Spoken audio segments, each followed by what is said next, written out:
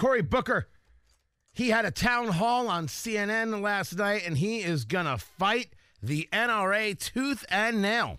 Rachel, thank you for that question. The fear you're feeling is something that we see in Americans now who fear going to their house of worship, fear going to a concert. And it is so horrific that in America we have, in the aggregate, a mass shooting every day because dozens of people are shot and killed. I am frustrated with politicians who all the best they can muster is to give thoughts and prayers. Enough of that, enough of that. And I'm telling you right now, we as Americans, on most of the core issues, on so many of them, we actually agree. Gun owners and non-gun owners agree that we need to have universal background checks and close so many of these loopholes.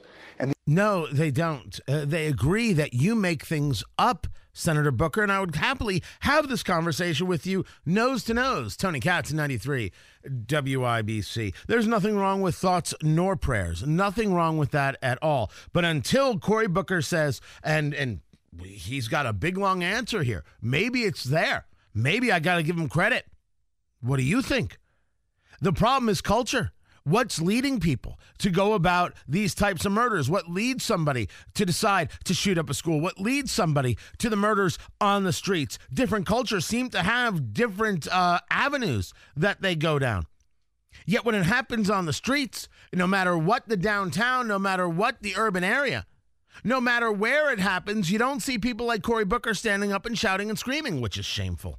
Shameful. Our problem is cultural, not the law-abiding citizens who have been saved and are protected with firearms, whom people like Cory Booker want to damage. Universal background checks. You mean gun registry? Man up and say gun registry. Tell people what you mean. You think that the way that the people of New Zealand do it, Jacinda Ardern, the prime minister, you think that's the way to do it. You love that idea of dictatorial power. You love the idea of taking away people's rights, and you fantasize about it. Just say the words, Senator Booker. Say the words that you fantasize about it late at night when you're all alone. Just admit it. This is the role play. You take away the rights of Second Amendment supporters, and then you have a cigarette. My gosh. It is such an incomplete and insignificant answer that he gives to the question of firearms. But what was the question that Rachel asked? How can we talk about being free in this country when we have to live each day in fear of gun violence in schools, places of worship, concerts, and even from law enforcement? What is your plan to ensure our safety and freedoms? Rachel, I'm so glad you asked the question. And by the way, so everybody knows, that's the first time I've heard the question. I knew what he said. I had not heard the question until right now. Rachel, I appreciate the question. First, let's not confuse issues. Of course you are free. And of course, the Constitution is the document that ensures that nature and nature's law applies to you, and that government cannot indeed take those freedoms away from you, including the freedom to defend yourself. Unfortunately, the freedom to defend yourself doesn't mean that there aren't bad actors out there. That's the horror. That we can't stop some people from being horrible people. So the first thing we have to do is recognize that we can't live our lives afraid.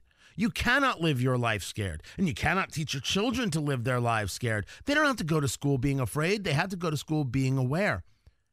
My parents grew up in a time when they would go under their desks because there were drills about the Russians dropping the bomb. Now, they must have known that going under your desk was not going to help you if a nuclear weapon was dropped, but they had the drills and no one questioned whether or not the children were scared. It's why I favor active shooter drills in schools, because preparedness is everything. The Boy Scouts, at least on that, had it right.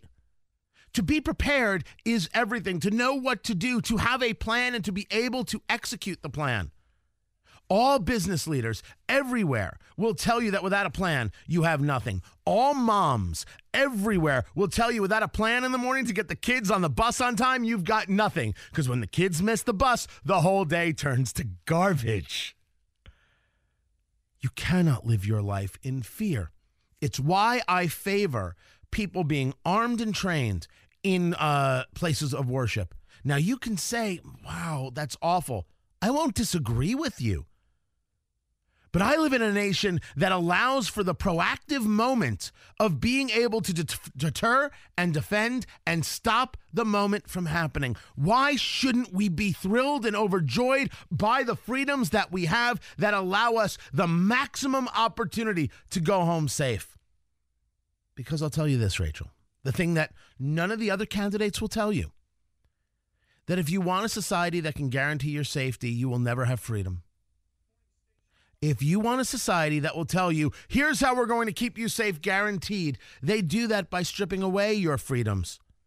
The whole concept of, would you give up liberty for security?